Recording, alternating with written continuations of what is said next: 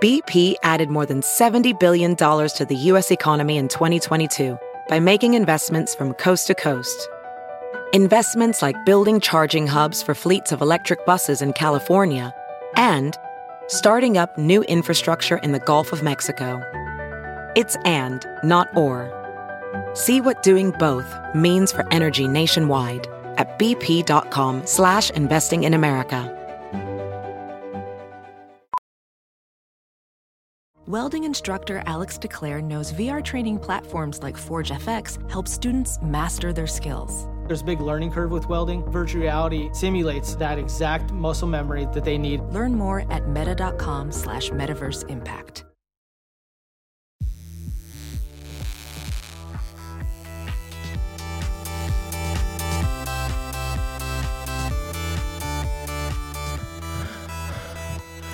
Hi, everyone.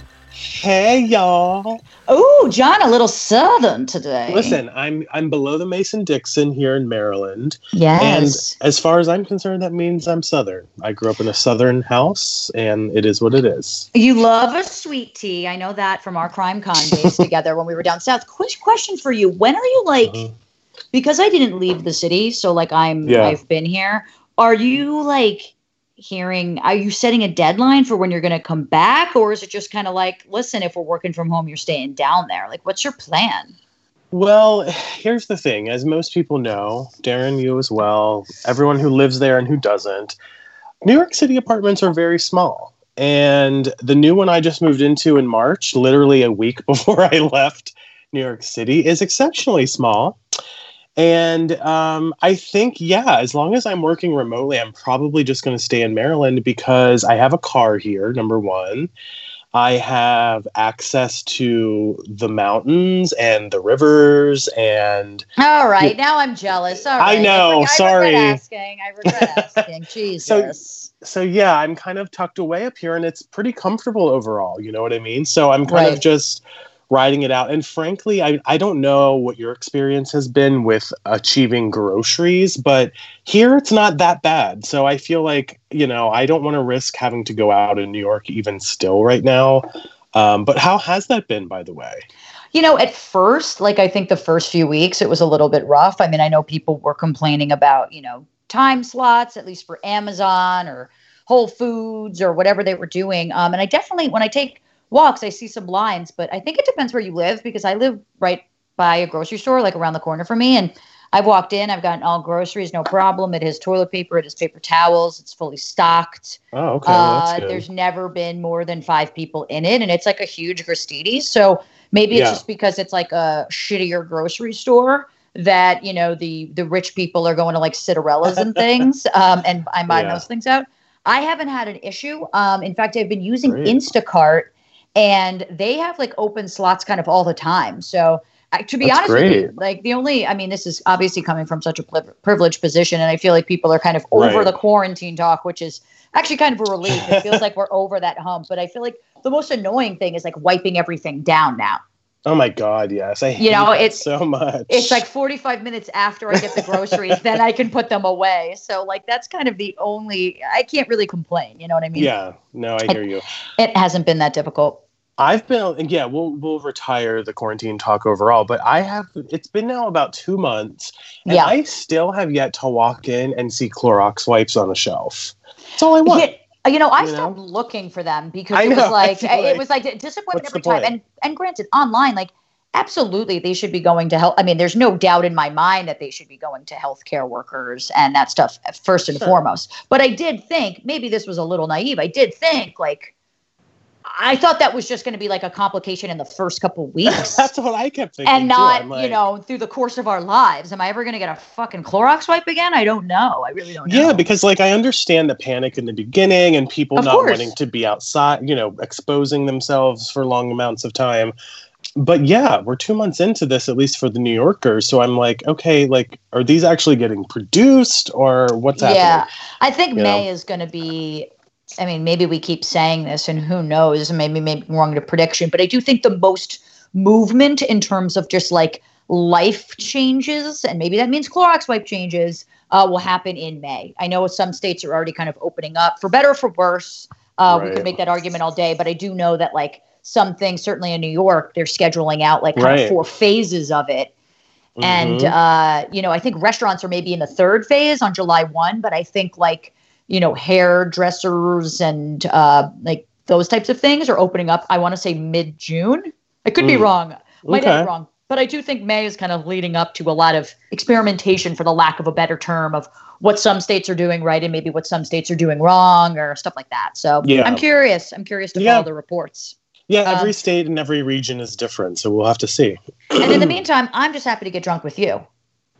Obviously. I mean, that's the whole reason we're doing the show. Well, exactly. And I got to say, my drink today is courtesy of your recommendation.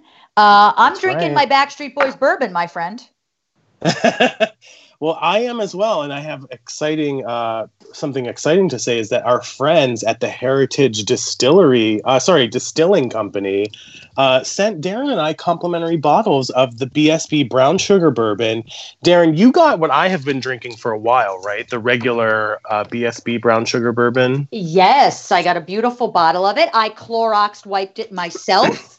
Oh, good. And it's sitting on my shelf. In fact, I'm going to pour it right now. So hopefully you can get the sound effects. Yeah, but you actually got, I want to say, the cinnamon version, right? Okay. Well, wait a minute, because you were texting. We were texting about this, and I thought that I got a cinnamon version, but I think we got the same thing, because I'm looking at my regular bottle, and at the bottom it says brown sugar flavored bourbon with hints of cinnamon on my regular bottle. But then I realized the new bottle says bourbon whiskey with natural brown sugar and cinnamon flavors added. So I think, is that what yours says as well? That's exactly what mine says. Okay, then we got the same thing. Okay, good, because you know what? I get a little self-conscious. Ooh, I poured 2 shots of this thing that I'm going to sip throughout the show. I got a little self-conscious that they were favoring you. Is that right? No, I don't. Well, I mean, I'm just saying. You got a different flavor, and I got a little upset. Well, I think what happened was I told them I was having the regular version. Right. And then I thought they had sent you the regular and then me something different, since I had already been drinking it. But it looks like we got the same thing, and there's nothing to worry about. Well, thank you, Heritage Distillery Company. Thank you. It just goes to show that even when you and I are apart virtually, we don't really need Matt to get us drinks. No, we definitely don't. That's the beauty of the quarantine in a lot of ways. We still need Gina Staff Boozer, but not necessarily anybody else. Well, John, I've swirled it around, and I'm ready to take my first sip. Do you want to do a little cheers? Yeah, cheers, bitches. Here we go. Cheers. Ooh, lovely, honey. Wasn't that a good little clink? It was probably loud, though. Whew, it is so good, though. Do you love it? I'm so glad that you like it as much as I do. Well, the thing I've been liking about that, because, normally I'm a vodka soda girl, is that... Right. So in New York last weekend, so this is coming out on a Sunday, so literally a week ago, it was fucking beautiful here. It was like 75 degrees, like 80 degrees. It was fucking magnanimous. It was amazing. And like a vodka soda is what you're going to drink on like a summer-y kind of day. But this week, it's been kind of rainy. It's been kind of like cold. January. A little bit. I mean, it definitely feels like fall weather. And so immediately when you have bourbon or whiskey or any like dark liquor for me, it just warms my body. And that's been kind of nice. Like it feels nice. And I'm normally a mixed drink type of gal. I rarely drink stuff neat, but it's been feeling appropriate for me to do that. Well, like I said, this brown sugar bourbon from the Heritage Distilling Company is great with iced tea. By itself. It's great with iced tea. Yeah, maybe I'll try it with a little. I'm curious what it tastes like with soda, just like regular. I tried it. Water. I tried it. Oh, with seltzer, that's interesting. I tried it with 7-Up or Sprite. What did you try it with? Cherry Coke. That seems like it would. Yeah, because they're both sweet. Like I wonder if I could cut the sweet with some soda. Yeah. Anyway, neither here nor there. Let's get into the murder this week, shall we? Yes. Go hit it. Kick us off here, Darren. I want to know what's going on. Okay, so on March 15th, 2015, really not that long ago in Ridgeville, Ohio, a local real estate broker was checking on one of his developments and noticed something behind a snowbank. Never a good sign when something's like, and notice something behind noticed a dark object in the water, It was a woman naked below the waist and lying face down in the snow. Now, by 2 p.m., police had sealed the area and detectives were on the scene. One said, quote, "It was apparent that she had died a violent death. There was blood on her face and on her head." And she was naked below the waist, like I said. So she wasn't even completely naked. It wasn't immediately clear if she had sort of been shot or stabbed, which to me, if you can't really tell, that means it's a brutal scene. I would like to think that I would know the difference between a stab wound and a gun wound, like a been shot, but I don't know. Mm-hmm.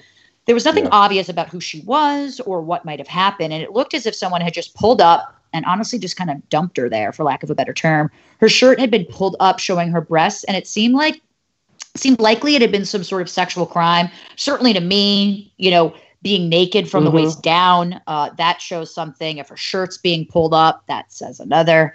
The Ohio Turnpike was very close. It was possible someone had been abducted and dumped there. A detective told Snap, quote, in a lot of cases, it's a whodunit. And in this case, it was a who is it? And if you don't know who your victim is, it makes it very difficult to find out who killed the victim. There was no traces of any blood on the pavement nearby. There was no traces of blood on the nearby area surrounding the body, end quote. Which, John, to be honest with you, in a snowbank, to not have any real traces of anything seems a little odd to me.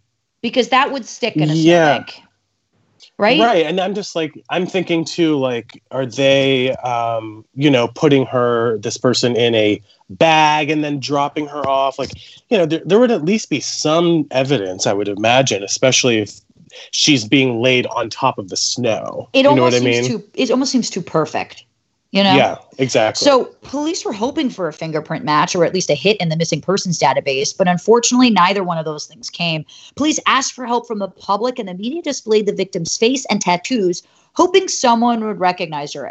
Tattoos, certainly, we talked about it in the Richard Speck case, actually. Tattoos are a really good signifier. So I'm hoping That's here. Right.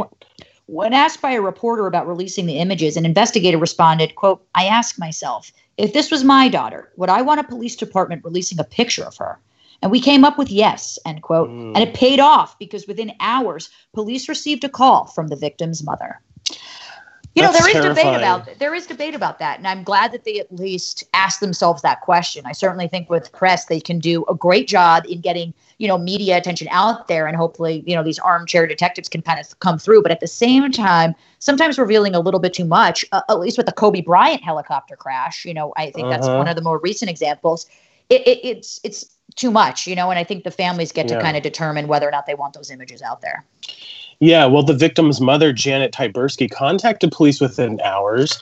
Janet had been a single mother for 15 years, and her 3 children and 4-year-old grandson meant everything to her. Oh. In the 90s, Janet was married to a lawyer and former star football player turned criminal defense attorney, and the two were climbing in career and social status. Wow. He was a good father and provider, and an attorney told Snap, quote, everyone seemed to like him, both colleagues and prosecutors. They really thought very highly of him. They had 3 kids together, Megan, Hannah, and Shelley, but an event in 1999 shattered that amazing life together. One night, the father was coming back from a party and drove off the road into the fenced-off area of a marina where boats were stored. He, unfortunately, died from the crash. Oh, God. Yeah, the younger children were too young to fully understand, but Shelley, who was close with her father, was extremely traumatized. Of which course. I'm sure, can you imagine something like that happening? People.com wrote, quote, after her dad died when she was 8, Shelley's mental health declined. She later received a diagnosis and was prescribed medication for bipolar disorder, end quote. Wow. Listen, anytime a parent dies, it feels traumatic. But at 8, especially when you're close, I can only imagine. Especially in such a manner. Yeah. A detective said, quote, typically most outbursts Shelley would have would be yelling, screaming, maybe throwing some items around the house. It didn't rise to the level of physical violence so much, but just more of turbulent behavior. Fair. Yeah. Janet sold their house to try to get a fresh start, and that's when they moved to Lakewood, Ohio. An attorney told Snap, quote, Janet was very proud of living in Lakewood. It's nice. Lakewood's a nice community, end quote. But by 2011, Hannah and Megan were ready for college, and Shelley had a baby boy, although the relationship with the dad didn't last.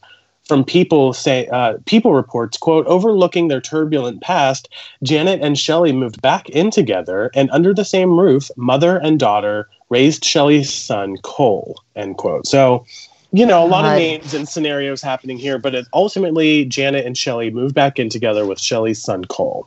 Yes. But that was okay. Janet was there to help. With the other 2 daughters out of the nest, all of their focus was on her grandson. Detective Greg Petek told Snapped, quote, "Here you have this woman who's a sweet grandmother. She's got 3 daughters, and she practically raised on her own, because her husband had passed away. Janet had made the comment that life had given her lemons, and, she was going to make lemonade out of it." End quote. Now, not to compare anything that's happening now necessarily with the tragic sudden death, but I think in general, when something bad happens, whether it's a pandemic or a traumatic event, to me, and I think this is one of the reasons why I'm a very optimistic person, the ability of the human mind and just the soul and the energy coming from a human being and what we can accomplish if we really put our minds to it, and thinking about all that she had to overcome. I'm sure Janet never was living a life thinking, I got to be a single mom of 3 and raise a grandson, but she was able to do it. And I just think the human spirit, every night at 7 p.m. in New York City, it just renews my sense of humanity, if that makes sense. Most people are terrible. I disagree with that. Matt is terrible. Matt is terrible. Matt is terrible. I just want to let you know I'm having a work from home crisis at the moment because, Darren, a spider has just crawled. I'm done. Has just crawled right by my feet. It's How freaking big? me out. It's How not big? that big. It's the size of a dime, but That's big enough. I sprayed it with cleaning solution just to because I'm trying not to freak out on air, but I cannot do this. So give me 1 second while I think it might have died. Now listen, I'm not the type of person that thinks anytime there's a spider, you must kill it, or anytime there's, something that an insect that isn't invited into your personal space, it should die. I'm very much a trap and release type of person, but not when I'm sitting here without socks on and it's going by my feet. VR training platforms, like the one developed by Fundamental VR and Orbis International, are helping surgeons train over and over before operating on real patients. As you practice each skill, the muscle memory starts to develop. Learn more at meta.com/metaverseimpact. Have you heard you can listen to your favorite gripping investigations ad-free? Good news. With Amazon Music, you have access to the largest catalog of ad-free top podcasts included with your Prime membership. To start listening, download the Amazon Music app for free or go to amazon.com/ad-free true crime. That's amazon.com/ad-free true crime to catch up on the latest episodes without the ads. I'm not going to be able to continue it just knowing that a spider touched your foot. I feel like this is the last. It didn't touch. It got close. But it was near it. It was inching for it. It wanted to be there. That's all I'll say. You're right. Anyway, a murder could have happened right there, but we didn't. Well, back to police. Story. Yes, getting a call from the victim's mother, Janet. So police went to Janet's home, and she and Shelley's sister, Hannah, seemed to be somewhat in shock, and they were crying. And Janet told police of Shelley's battle with bipolar disorder and how she couldn't hold down a job because of it.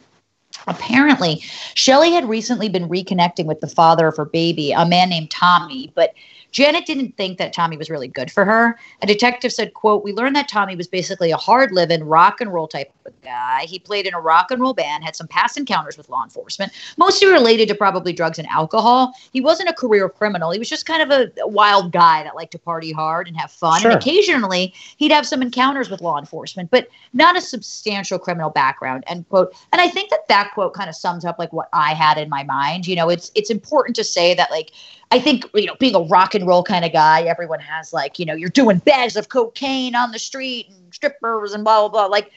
That sounds amazing. It does sound kind of like the lifestyle that I'm currently living. Right. But, that's the Darren lifestyle. Exactly. But it doesn't really seem to be like he was a danger to society. It just kind of seems like, he did some drugs, got caught by cops, but nothing like major dealing or anything like that. It doesn't seem to be that case. Yeah. A low offender, kind of what I'm thinking. Well, Shelley would go away for a week with him, and Janet said that's where she's assumed she was heading when she last saw her. Janet heard her get in a car and leave late at night. Shelley's sister also said she was gone all weekend and likely at Tommy's place. A detective told Snap, quote, "Tommy had a violent past. There were some arrests for prior violent behavior. There appeared to be some drug and alcohol issues. Right away, we thought we had a good lead, a very strong, solid lead," end quote. So let me take back what I said about him.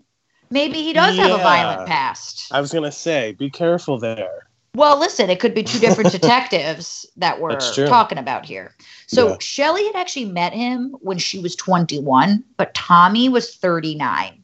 That's a pretty big age difference. Yeah, that is a pretty big one. At that age. Technically, it could be her father, if you think about it. Technically. Sure. Absolutely. Yeah. Yahoo reported that Tommy was divorced and had a child. Tommy told Snap, quote, "I was walking out of the doctor's appointment and she approached me from a bus stop and asked me if I knew where Sloan Avenue was. And I said, yeah, it's right down here. And we kind of started talking. I thought she was cute and she was being kind of flirtatious. I told her about the music studio that I had and I invited her to come down and come check it out. And so we just kind of hit it off from there," end quote. That seems like a little meet cute, if you ask me. It sounds like such a like old school, like, hey, I got a music studio, like, come make a new rock album with me or something like that. Come check out my speakers. Yeah, right. It's just very like, it feels 80s to me. But. It does. Well, Janet immediately thought it was a bad idea and seemed justified when their relationship fell apart a few months after Shelley gave birth to their son.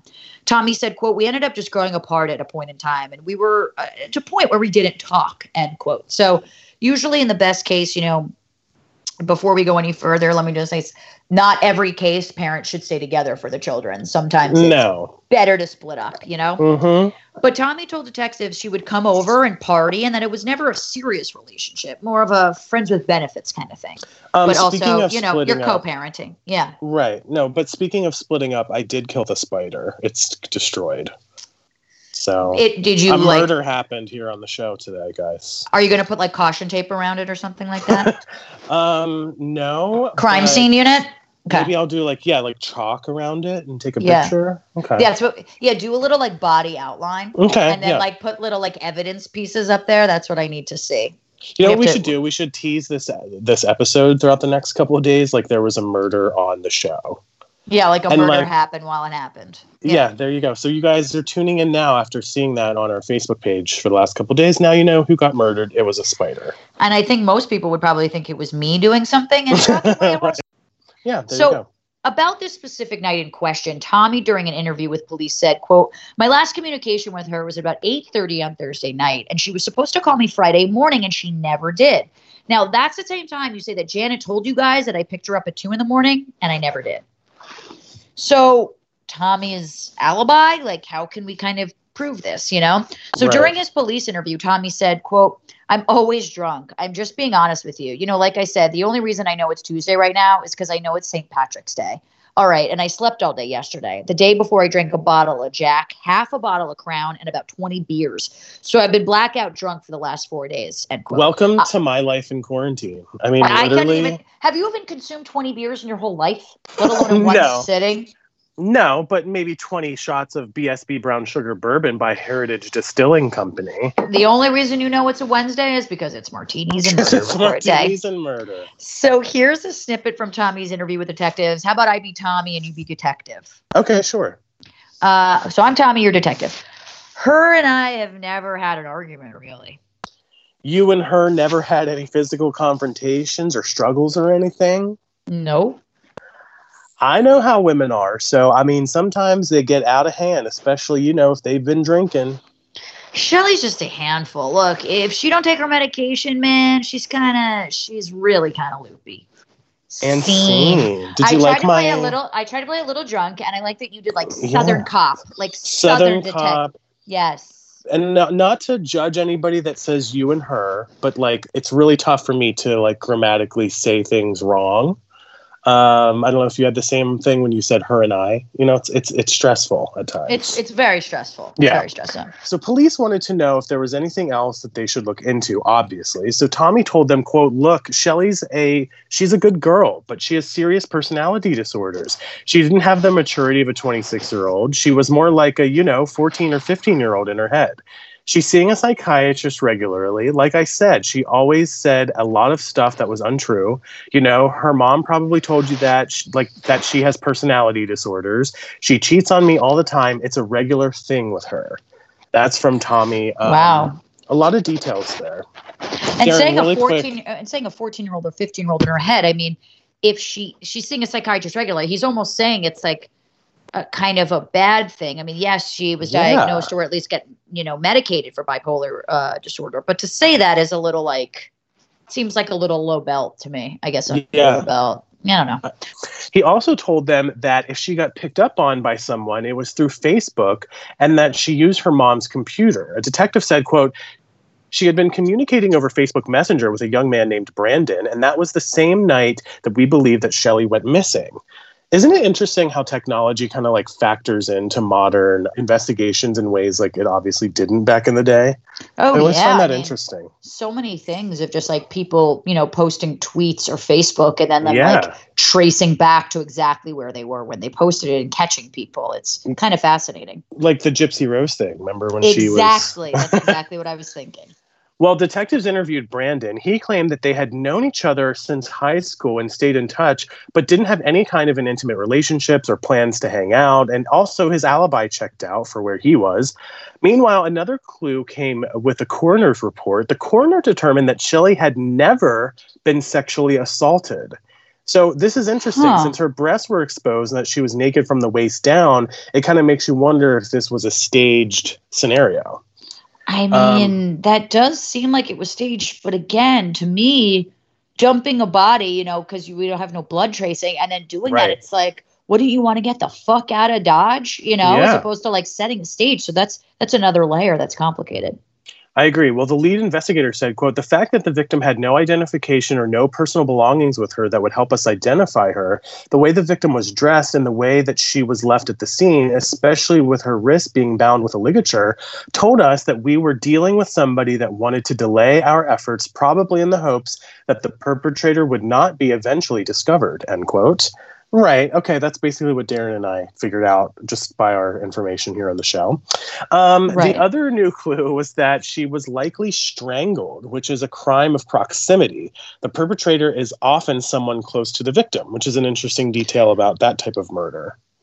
Yeah, we find that, a lot of times it is someone who knows the victim in some sort of way. So could be. Well, investigators decided to take another look at Tommy. Had they possibly gotten in a fight that got out of hand? Maybe they were partying too hard and things got really dark. Detectives brought Tommy in and interviewed him for 6 hours, and he stuck to his story.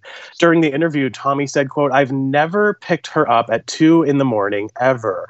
I've never called her later than 10 because her mom told me not to. Dude, just the whole story that Janet's telling, man, she's leaving shit out. She's not telling you the whole truth. She's not telling you the whole story. There's something wrong there, end quote. And that's very interesting to say during the interview. It almost sounds like Tommy has, I don't know if it's more information or if he just knows Janet well enough or has some sort of intuition about her. He really seems to be sticking to his guns that, there's something more to investigate there. It definitely seems to be saying that. I mean, I will say he's been interviewed for 6 hours and they didn't, he kept his story straight. But keep in mind, he's also admitting that he's literally drunk all the time. Well, that's true. Yeah. So I don't know if his memory is just shitty or not. It's hard to say when someone's intoxicated 24/7. Yeah, absolutely. Well, Tommy also told police that Shelley and Janet had been fighting over a story that Shelley had been telling her friends the week before she vanished. Apparently, she had been saying that her deceased father had been sexually molesting her as a child while her mother watched. Whoa. Yeah. So Tommy said he assumed it was just another of Shelley's delusions, but when he tried to talk to Janet about it, she went nuts.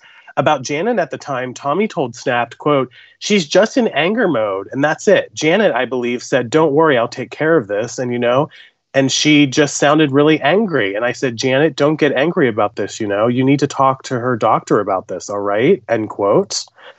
In his interview with police, Tommy continued, quote, I really hate to think that her mom could do something like that, man. But, I got to be honest, dude. She was pissed off about that whole thing, she's not being honest, end quote. I mean, that's a pretty, huge, disastrous claim to make about somebody that's happening. I mean, certainly it would explain a lot of the trauma and maybe certainly having to see a psychiatrist, not just when the father died, but certainly if Janet had been involved in it. That just seems very scary. And also, Shelley has sisters. So I think we have to kind of, also look to them. So that's right. Good point. Investigators turned back to Janet's house to talk to Shelley's sister, Hannah. She said she hadn't come home from college until Saturday, but when investigators asked if they could take a look at her cell phone, they caught her trying to delete conversations. A detective recalled, quote, she stood right up and walked right out of the interview. She just panicked and got right up and left, end quote. Uh-oh. Not a good sign. So, No. you know, our nerd flares go up a lot. My like crime, like criminology flares are going up. So red flags are essentially all over the place with this case right now, considering Hannah did that. Police obtained a search warrant for Janet's silver minivan. There was a blood stain on the driver's door, and swabs were taken. Then video footage from local businesses was taken. A detective said, quote, the early morning hours of March 15th, we actually could see a silver minivan down this road, and the vehicle was back there for approximately 8 or 9 minutes and then reemerged and left the area. Okay. Interesting. Well, Shelley's DNA matched the blood in the van, and they got a search warrant for Janet's home. But when they issued it, they expected Janet to deflect, but she didn't.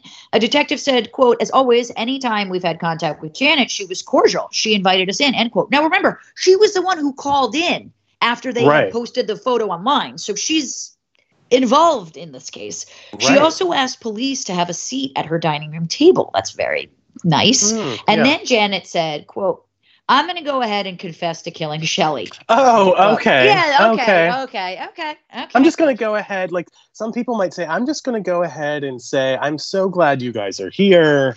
I feel relieved. I'm going to get my daughter found. No. I'm going to go ahead in the kitchen and pour you some brown sugar bourbon. One moment. But no, I'm going to go ahead and get you a cherry Coke with it. Exactly. Right. Not exactly the same thing here. It is a little bit of a you killing the spider was foreshadowing to this, because you literally were like, I'm just going to let you guys know I killed the spider. I'm going to go ahead and confess to killing the spider that was crawling around my feet. Yeah. So she said that beyond the new unfounded story of her allowing molestation and the years of struggling with Shelley through her bipolar disorder, Shelley had apparently become more and more violent, and Janet feared for her and her grandson's life. Explaining that the situation with Shelley had been escalating and that she had believed her grandson was at risk, Janet said, quote, I killed her on the early hours of Friday the 13th in a crime of passion. This poor little guy, he's perfect. He's so freaking amazing, and she knows this, but she can't control this piece of whatever's going on in her mind. Making up these stories as if they're fact. And I said, my God, what are you doing, honey? End quote. Janet wanted custody of her grandson, but Shelley wanted to take him and move in with Tommy. So that caused for contention. Now, in her interrogation, Janet told police, quote, I told her about not going to Tommy's. You know, I need to work on getting at least temporary custody so we can get childcare. And she was pissed off, end quote. Apparently a chair was then thrown, and allegedly Shelley said she would kill Janet in her sleep. Very casual. Never sleep again. Right. A detective said, quote, Shelley took medication. That medication had the effect of knocking her out. Janet said she waited about 15 or 20 minutes because she knew the medication had taken effect by then. She went upstairs, got a blanket and pillow from another bedroom, walked into Shelley's bedroom, end quote. But here's the thing. Shelley woke up. Oh. The two struggled, fell off the bed, and Janet smashed Shelley's head into the wood floor. This is her daughter, okay? She went unconscious, and Janet finished smothering her. While she smothered her daughter, Janet told police that she talked to her, saying, you're going to be with Daddy now. Go be with Daddy. And after that, Janet closed the door and went to bed. Now, from what we know, keep in mind that the body was still found with no pants on and her breasts were exposed. Well, right. So then the next day, she worked out her plan to dispose of the body and the evidence. She called her daughter, Hannah, picked her up for college and told her what happened and asked her for her help. Now this is, of course, Hannah is her sister. Right. So Janet told police, quote, that's right, where I should have stopped. Hannah should have never been involved in that, end quote. Janet and Hannah loaded the minivan with the body and dumped her in the snow. I mean, this is her sister and her daughter. Are we not talking, like, are we just, like, casually saying these details? It's fucking insane. Detectives were always shocked by Janet's polite, motherly demeanor through all of it. One detective even said, quote, I think that if we would have given her the opportunity before she confessed to murder, she probably would have baked us some cookies, because she was that cordial. She was that polite and that pleasant throughout the entire investigation from the beginning to the end, end quote. I mean, I don't want to like put too much, coloring of this person, but it is kind of like. It's weird. This is bipolar, it almost seems like. Yeah. And then after Janet confessed during her interrogation at her table, she asked for her phone call and rang Hannah. So Janet said, quote, "I just confessed to murdering Shelley. Yeah, I did, honey. I told them. I'm telling them everything that happened.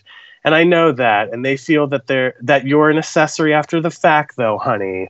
So they're going to be talking to you, okay?" End quote. A little bit of emphasis is mine. That was my favorite quote I think you've read, because it was so how I would picture like this motherly Janet being. You're just like, right. I confess to I'm telling them everything that happened, honey. Like, you had a good motherly role. So I'm impressed. Thank you. With you. I'm impressed. Thank you. I am the mother of our fans, for lack of a better. Well, we do know that. Yes. We do know that. Yes.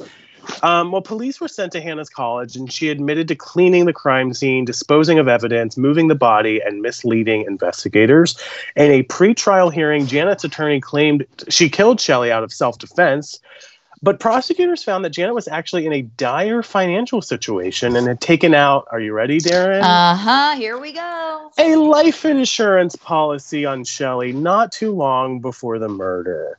Maybe there was more to the motive than she had admitted. It sounds like there is. Regardless, sorry to interrupt you so abruptly, but like, can we also just take into the fact that like, what happened to the other sister? Why is she only relying on Hannah? What about the other? Like, what? She was. What is Megan doing? Yeah, right. Is Megan producing our show? Is she producing our show? That's What's it. happening? That's it. We've cracked it open. Regardless, though, she ended up negotiating a guilty plea anyway on the condition that there was leniency for her daughter, Hannah. This is so interesting. I find all these details super fascinating. Yeah. Prosecutors agreed to give Hannah a plea deal that avoided prison, and Janet would plead guilty, taking life with the possibility of parole in 19 years, or in 2030. She will be 60 years old at that point. Which, not for nothing, I mean, is still a life to live. Yeah, that's true. People reported that after Janet pleaded guilty in court, she said, quote, "My actions were just egregious," end quote. This woman she's like a rational killer. Yeah. She sounds like me if I were to kill someone. Yeah, she does sound like someone someone that would like host a true crime podcast and have a conversation about it. You know? But she's so like matter of fact with it. It's almost like jarring to me. It's like, I know. It's nice to see this kind of wrapped up in a bow, you know, so we know. But at the same time, it's like, well, what? This is your daughter. Well, even still, Janet's former mother-in-law defended her to Fox 8, saying, quote, "Janet Tyburski is not a cold-blooded killer, but a woman who worked hard to raise her 3 daughters after her husband died in a car accident 18 years ago. If you only knew how hard it was to raise 3 daughters alone, how hard she tried," end quote. Now, I mean, yes, but at the same time, like, and I know that she feared for her grandson's life, but why not get Shelley help? Like, why is their first reaction to kill someone? So that life insurance policy, I don't know. That makes me feel really weird. There's a lot of weird layers to this story. Well, Hannah pled guilty to abuse of a corpse and got 1 year probation. Fox 8 also reported that Hannah had lost her scholarship to Oberlin because of all of this. So not surprising. Story. Yeah, what a weird story today. Like, there's just so many layers. I feel like I want to continue. Like, even just the other sister, like you were just saying. I'm like, what's she think? I mean, you know, they don't even mention her in this. You know what I mean? And like, yeah. And what about the grandson? I don't know. It's like, what happens to him? You know, because everyone in his life, I guess, except for Tommy, and just goes to show, by the way, that even though Tommy was drunk 24/7, he ain't a murderer. You know, just because you might have a violent past a little bit with cops doesn't make you a murderer. And so I think this is a lot of not reading books by just for their covers type of case. You know what I mean? Yeah, I completely agree. And you do wonder how much of this story Cole, the young boy, her son, you know, really remembers or comprehends. Yeah. You know? And hopefully it's not a generational sadness. You know what I mean? Well, I hope not. I mean, at least it's not a search forever. And at least we know the truth now. You know what I mean? Yes, absolutely. But, all right. Well, let us know what you guys thought about this episode. You can tweet us. Like I said, some of you guys have been tweeting us after we said this. We are literally at our computers all day long. We would love to interact with you. Please let us know what you think about the episode, and we'll usually write you back. Usually. Yeah, hopefully. Yeah. Unless Matt, unless I'm like drunk 24/7 and John's killing spiders and Matt's not here, which is just another example of what we're dealing Yeah, with. that's right. I don't know if we even set that up. Matt is busy doing the parenting thing. I don't know. I don't do anything like that. I don't get it. Yeah, it's like, does he have children? Like, does he have children? I don't know. Well, let's get to some listener shout outs, and I'll do the first one, Darren. Okay, so Jen Langton Vox on Instagram says, we started a tradition of listening to Martinis and Murder on drives home from our regular Saturday gig. When I got ill in December, the boys held off so we could catch up together. With things the way they are, I decided I missed it and started listening again today. A little bittersweet hearing I Can't Wait for 2020. And that was from Jen Langston on... or is it Langton? Langton, sorry, on Instagram. And she was listening to episode 162, where I think we were saying, yay, here comes 2020. And then... Yeah. Crash and burn this. on that year. Yeah, exactly. Yeah, exactly. Well, on a lighter note, Renee on Twitter says, quote, just found out that I share a birthday with a serial killer. I guess that explains my love for true crime. Renee, what serial killer? And when is your birthday? That's what I want to know. Yeah, that was on Twitter. So, Renee, if you're listening, hit us up and let us know which serial killer that is. Yes, please do. Yes. All right, that's it for this week's episode. We'll be back with another shot. Darren, we should mention now we are pausing our Instagram lives. We had a lot of fun with them. We're going to bring them back. But for now, we want to get back to recording regular Another Shot episodes. I am into that, absolutely. Yeah. But we'll be back. Keep a lookout on our Instagrams. We will definitely come back to do that. There you go. See you guys next time. Bye. Bye.